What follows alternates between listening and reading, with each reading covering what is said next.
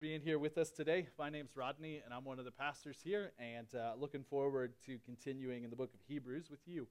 Before we dive into Hebrews 7 this morning, I did want to give a little update, clarification on an announcement. So on May 22nd, we have a child dedication Sunday coming up. So if you should have received an email about that. If you're interested in taking part in that, we've had a lot of new babies in the last few months, and we want to thank God for that together.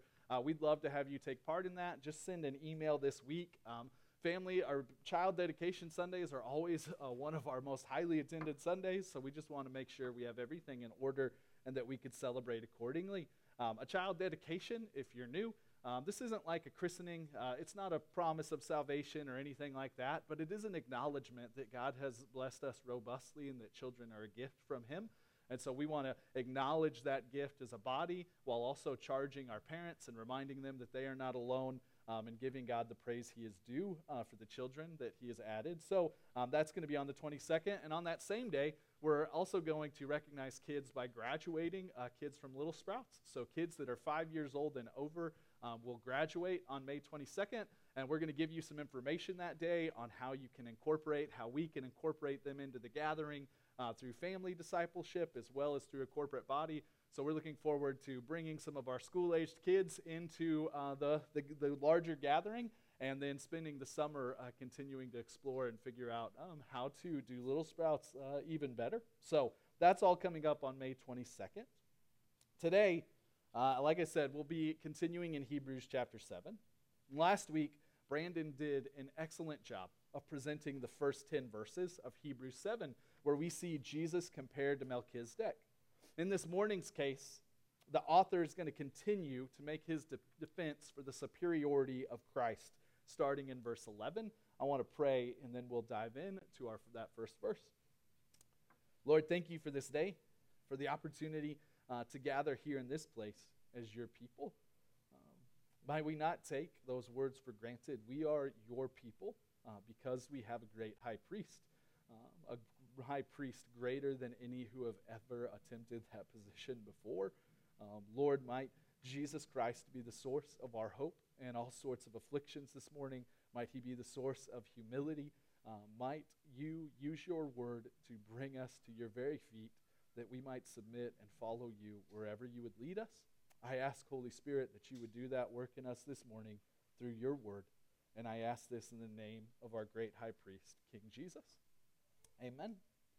This morning, we'll be starting in verse 11, where it says this: Now if perfection had been attainable through the Levitical priesthood, for under it the people received the law, what further need would there have been for another priest to arise after the order of Melchizedek, rather than one named after the order of Aaron? A little background. We've been talking about the priesthood and Melchizedek now for nearly a month, but it's a huge theme, the predominant theme of the book of Hebrews.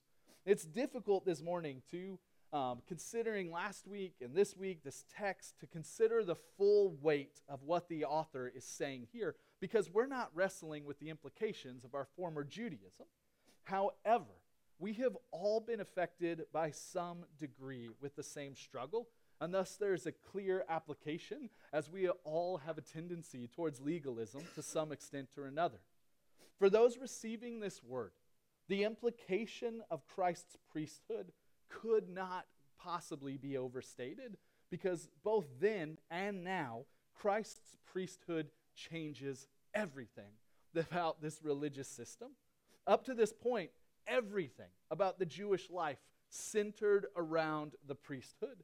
God had established the Levitical priesthood through the tribe of Levi, and they upheld the Mosaic law, most of which is found in the book of Leviticus, where we get the name Levites. They represented the people of Israel before God. The Levites had such a weighty and revered responsibility that the other tribes actually took up offerings to support them in this important work that God had called this tribe, this people, to do.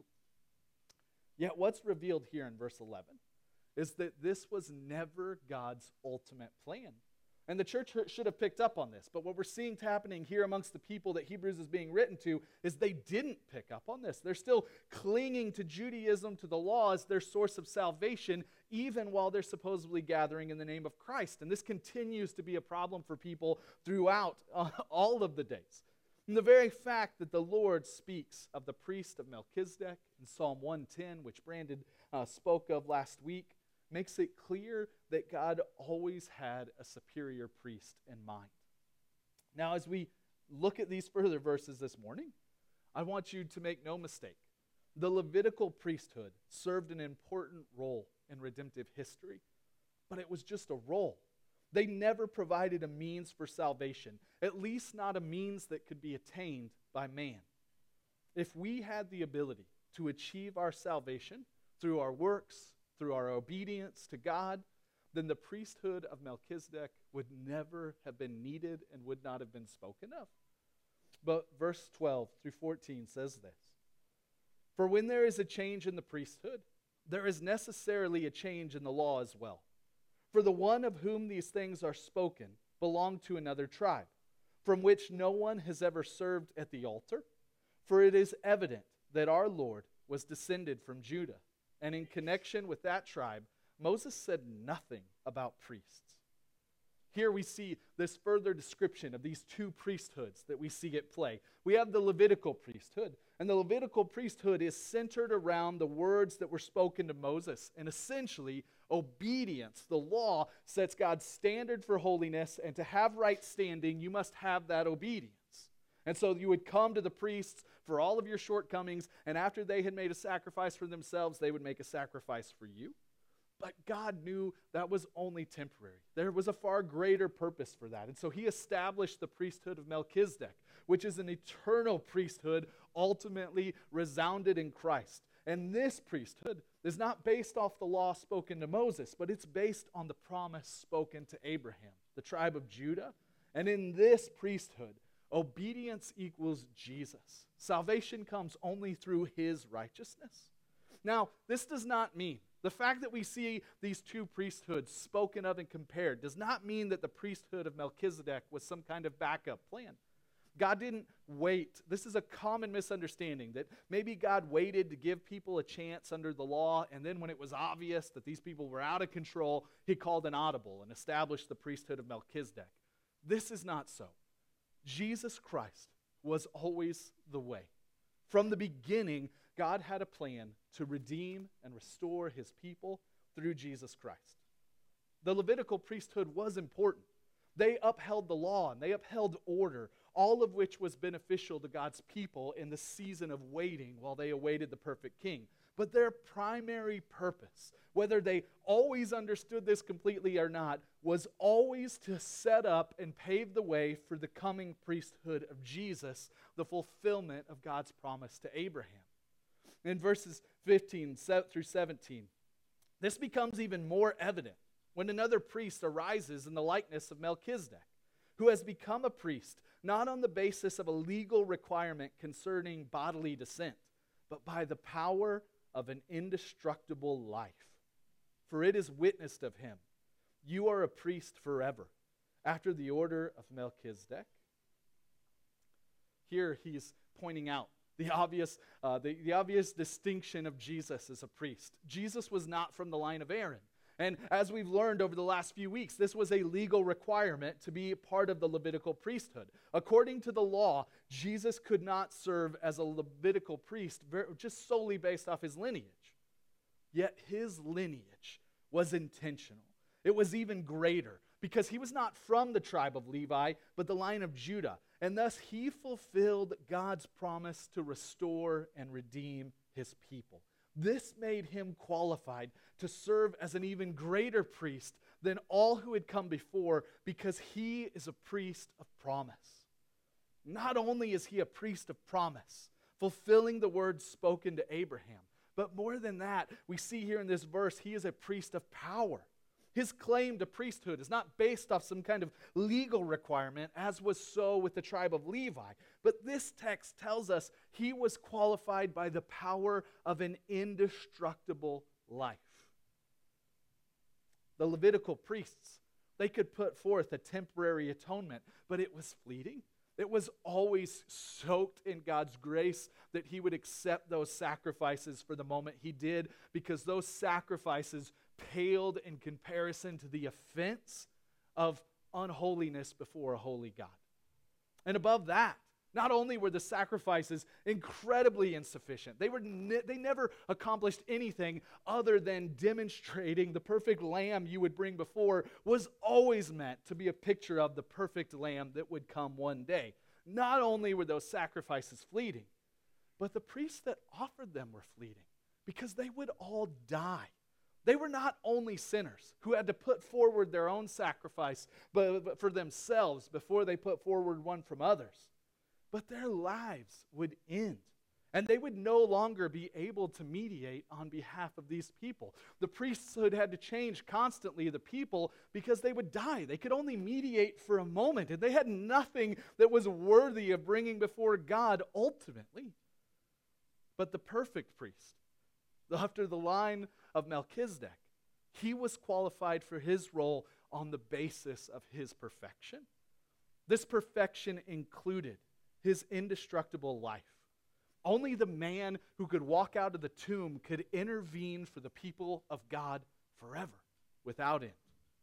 Jesus Christ is our perfect priest of power and promise. He is our better hope, and is described that way in the verses ahead, starting in verse 18. For on the one hand, a former commandment is set aside because of its weakness and uselessness, for the law made nothing perfect.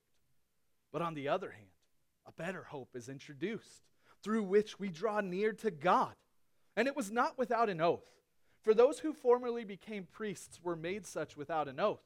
But this one was made a priest with an oath by the one who said to him, "The Lord has sworn and will not change his mind. You are a priest forever." The law was beneficial in revealing God's standard and in setting the stage for the only one who could ever meet that standard. But it was weak and useless in terms of its power to save. And it's described that in these strong words by the author here, because the law made nothing perfect. William Newell, in his commentary on Hebrews, says this: "Let all legalists mark this. The law made nothing perfect. Let the Seventh-day Adventists mark. The law made nothing perfect. Let all those who dream of the law as a rule of life remember the law made nothing perfect." And the beauty of our perfect priest, we see the role of God's law displayed. And Romans 7, verses 7 and 8 describe this. It says this in Romans. Paul writes, "What then shall we say? That the law is sin? By no means. Yet if it had not been for the law, I would not have known sin. For I would not have known what it is to covet if the law had not said, 'You shall not covet.' But sin, seizing an opportunity through the commandment, produced in me all kinds of covetousness.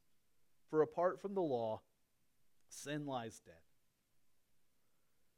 We see that the law has a purpose. Not only, as we talked about with the kids, do the rules of God, are they not intended to protect a people who need some guidelines? Because we are no different than the child who wants to jump on the couch all day. We all have that. It's a little more grown-up version of that, but we all have it. The rules don't want to apply to us. That's why we struggle so much to submit to them. That's why somebody's my brother until he comes to me with sin, until he comes to me with truth about who I am, and then I can no longer be a part. This is our affliction. The law reveals sin in us, and it ultimately, though, reveals in us a need for a Savior. And this is the purpose of the law. Like an X-ray, the law of God reveals the depths of that which is broken and that which is in need of healing within us. In his book, Confessions, the great theologian of the ancient church, Augustine, described how this worked in his own life as a young man when he tells this story. "There was a pear tree near our vineyard, laden with fruit.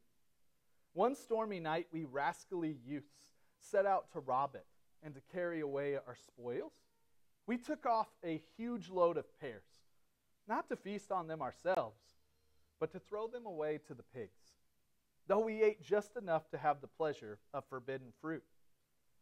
They were nice pears, but it was not the pears that my wretched soul coveted, for I had plenty better at home.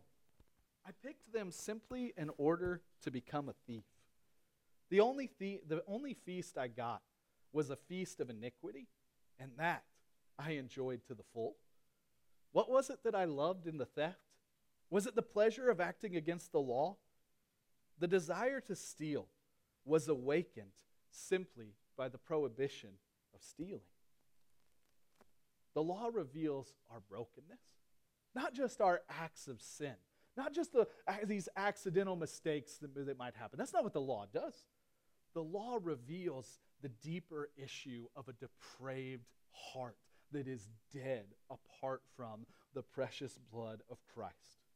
For the unredeemed, the law accuses. It makes clear who we really are, as is depicted in that story from Augustine. We do not steal the pears because we need something to eat. We steal the pears because there's something that says we're not supposed to, and there's something about us that wants to be God and not be bound by such rules. And this is revealed, this deep rebelliousness, the very curse in the garden is revealed and brought to the surface by the law, and it's brought to the surface so that we can decide what to do with it.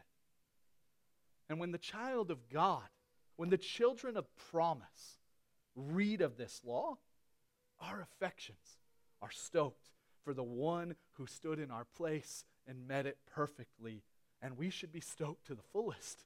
The law is accusing. The law is a death sentence for those apart from Christ. But for those in Christ, it is the greatest declaration of love that has ever been made. When we read of the law, when we understand the depths of our depravity in light of a perfectly holy God, how much bigger is the cross than it was before? Each time as a Christian, I understand the brokenness of my flesh just a little bit better. At the very same time, by the power of the gospel through the Holy Spirit, I understand the significance of the cross just a little bit more than I did before. This is what the law is doing in those who are children of Abraham. Because in Christ, a better hope is introduced to the people than the law. This hope is better, and that it actually, as the verses we just read describe, has the power to draw us to God and to give us right standing before Him.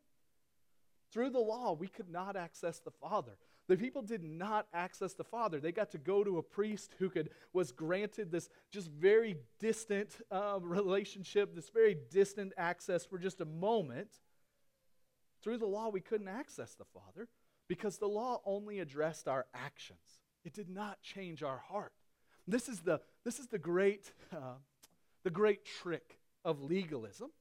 Legalism can appear to be great. Like you are capable of presenting yourself in a way that follows all the rules. You are capable as acting as if you have kept the law. You can present that image. You can cross the boxes. But you cannot change what's in here. The legalist can be the best there is at marking all the boxes and walking the line, but they can do so judging every person that walks by them, having all kinds of bitterness, like the older brother for the son that walks away. Legalism cannot change what is actually in your heart. And this is what must be redeemed through Christ, for our hearts to be awakened and for us to have access to God. And we have become sons and daughters through Christ. Because His advocacy for us, it knows no end. He never stops drawing us to Himself. He never stops advocating for us. Verse 22 says, this makes Jesus the guarantor of a better covenant. I want to read our remaining verses in 23 through 28. I want to read of this better covenant. The former priests were many in number because they were prevented by death from continuing in office, but He holds His priesthood perfectly because He continues forever. Consequently, He is able to save to the uttermost those who draw near to God through Him, since he is always lives to make intercession for them. For it was indeed fitting that we should have such a high priest, holy, innocent, unstained, separated from sinners, and exalted above the heavens. He has no need, like those high priests, to offer sacrifices daily, first for his own sins and then for those of the people, since he did this once and for all when he offered up himself. For the law appoints men in their weakness as high priests, but the word of the oath, which came later than the law, appoints a son who has been made perfect forever. Again, the old priests were many in number because they died. And their sacrifices were many in number because they were sinners who had to make sacrifices of their own. And in God's abundant grace, this text here tells us that he allowed sinners to serve in those roles through the Levitical priesthood for a time. And he continues that grace today in allowing me, a man full of weakness, to share this very word with you. The priests were allowed to serve in the way that they were because their primary purpose was never to atone for sin, but to point to the one who would. And the one who would is described in the text we just read. He is innocent, meaning it wasn't just that his actions were pure and right. It's that his heart was pure and right. That he was never, it was never begrudging his submission to the Father. When he would turn from what the world offered and say, "Nah, I'm not interested in a stage. I have to go be with the Father," that was a reflection of a perfect heart that desired perfect community with the Father. He was innocent. And because his heart, his motives were pure and innocent, he's described as unstained. Means he never acted out in sin, even when he was angry. Even when he went full-blown flipping the tables, it was perfect, righteous anger. He was unstained by sin, and thus he was separated from sinners. Even though he chose to be in the midst of sinners, that sinners might be brought to himself, he was never stained by that. He never was influenced by them to be something different than he was. The world had no sway on who he would be. He was not moved by the latest social cause that would give him, some kind of credibility. He wasn't moved by whatever legalism would make the church people, the religious people like him more. He was unswayed in his devotion to the Father, and thus he was with sinners while being separated from them, and thus he was exalted above the heavens. On this basis, the law appoints him as the one who is proven perfect forever. He is the priest of the promise, the oath that was made to Abraham, and thus he is able to intercede for us forever. As we close this morning, I want to close by taking a few moments to consider this implication, the idea that Christ intercedes for us forever. This is found in verse 25, and I want to focus on three phrases from verse 25. It says this: consequently, meaning it's attaching to the previous verse, because his priesthood is perfect and eternal, he is able to save to the uttermost those who draw near to God through him, since he always lives to make intercession for them. I want to consider for a moment that word uttermost. This is the Greek word panteles, which means all, complete, perfect, or completely, perfectly, utterly. He is able to save completely in the most perfect sense of the word. When Jesus saved you, Christian, he saved you completely. There was not a transgression that had taken place or one that was yet to come of which he was not fully aware. Not only was he fully aware of all that had happened and all that would come, but he is far more aware of it than you are, because you have sins you have committed that you walk in here today still not understanding. You haven't grown from them. You still don't understand the full implications of them. There are things about your heart and your mind that are so broken by sin that it will take years, and eventually you'll stand before God still not realizing until that day the full effects of what they did and were doing in you. Yet Jesus, he knows all of that. He knows your wickedness far more than you do. He knows the source of your rebellion. He knows each thought that you have ever thought that you have already forgot about. And yet, there is not one thing that took place that he did not take with him to Calvary. Not one. As you walk in here today, your lackluster prayer life, it went to the cross with Jesus, our great high priest.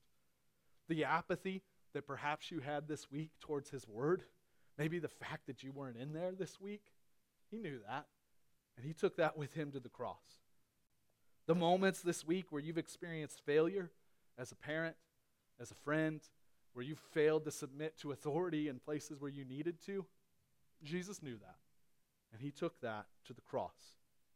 All of your moments of unbelief, where you secretly question, God, where are you, were taken by Jesus to the cross on your behalf. Your heart is consistently conditioned by the world to wrestle and to challenge this reality. If the enemy cannot convince you that God is dead, and the fact that you're here means he wasn't able to convince you of that, his best plan now is to keep you away from the good news that because of Jesus, God is not only alive, but he is madly in love with you. This is what kept the prodigal son away for so long. Can you imagine the thoughts he had after he left the father? There's no way the father could want him back. There's no way the father could accept me as I am. And he stayed away for so long because there's no way the father could want him back after what he did. And yet, those were all lies that he believed that kept him so long. The truth of who the father was is that the father was waiting at the door each day, just waiting for the son to come, that he could run to him. And because of Jesus, this is true of you.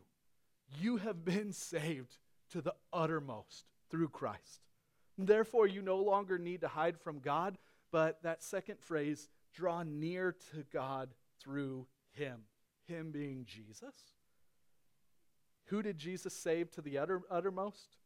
Those who come.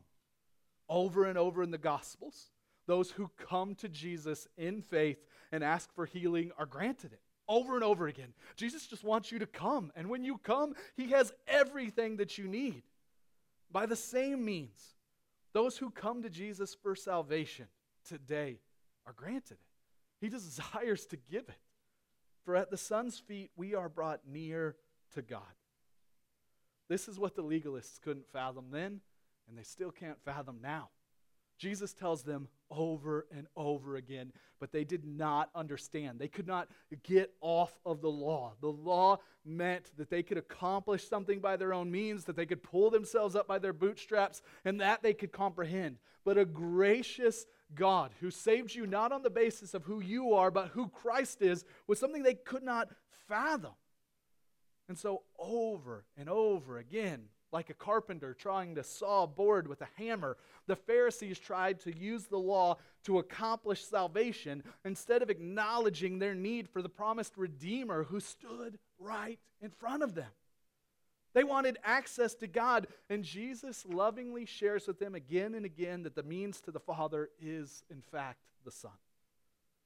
Through Christ, we have been welcomed into the chamber of the Most High God. And in that place, our Redeemer, that third phrase, lives to make intercession. Child of God, you need to know this morning that not one moment goes by when your great high priest does not think of you. The Levitical priests, they didn't know all the people that would come. They forgot their names. I mean, I can only imagine how much they might have forgot their names. They didn't know them. Your high priest, not a moment goes by when you are not on his heart, when he does not think of you. His perfect atoning work never ceases to drape over you. He lives to make intercession. In that same commentary by William Newell, he clarifies this statement. Our blessed Lord is interceding for us, but he is in no sense appeasing God. All that God's holy being and righteousness, righteous government could demand was once for all, completely and forever satisfied at the cross. This means that Jesus' intercession now. It's not a matter of appeasing a God who's constantly angry, an angry father who wants to destroy us, and Jesus is constantly begging him not to. No, no, no, no, no. That was taken care of at the cross. Nor is it a matter of Jesus simply continually chanting prayers on behalf of his people. What this means, that Jesus lives to intercede for us, is that he is continually representing us before the Father so that we can draw near through him, and that he defends us against all of Satan's accusations and attacks against us. Like the high priest of old, he now, as the great high priest, represents us before the Father. But unlike them, he represents us perfectly and forever, welcoming us into the presence of the Most High God. He knows you will fail, just like he knew this of Peter. But consider the words he said to Peter before his denial in Luke 22:31 and 32. Simon, Simon, behold, Satan demanded to have you, that he might sift you like wheat. But I have prayed for you, that your faith may not fail. And when you have turned again, strengthen your brothers. Jesus knew Peter would falter. He knew it. But Satan couldn't have him because Jesus said no. Because Christ would not allow it. Thus he charged him to get back up and continue forward. Jesus assures him, when you turn back, when you come out of this, encourage your brothers and get back to work. These words are applicable to all who belong to Jesus. Satan demands to have you, but Jesus Christ intercedes for you, that your faith may not fail. And thus, like Paul, you can confidently declare, who can condemn me? Christ Jesus is the one who died, more than that, who was raised, who is at the right hand of God, who indeed is interceding for us. In Romans 8:34, this is the source of Paul's strength. This is why Paul can continue forward. And I mean, if you haven't read through the book of Acts, I just did that a couple weeks ago for the first time in years. I just read Acts start to finish, and it was hard for me to fathom sometimes all that Paul endured. And yet Paul's source of strength was the truth that Jesus Christ, the one who had an indestructible life, the perfect high priest, is indeed interceding for us. And thus he knew nothing that came his way could succeed, because it couldn't keep him from the access to the Father he had been given. This morning, I want to leave you with those truths to consider. I want you to know deep down in your bones that the Father delights in you, not on the basis of what you've done this week, but on the basis of what Christ has done once and for all. And Christ continues to intercede for you before the Father each and every moment. The enemy cannot have you. As you prepare this week to meet with your DNA groups, your discipleship groups, to discuss Hebrews 7 and the guys a couple weeks from now, I just encourage you to pay special attention to verse 25. Let the implications of what Christ is doing for you now stir your affections for him. And if you need some commentary on that, we've been handing out copies of Gentle and Lowly for some time now. And chapter 8 does a great job of just very much focusing on that idea, and I would highly recommend that. And this morning, let's pray together before we come to the communion table.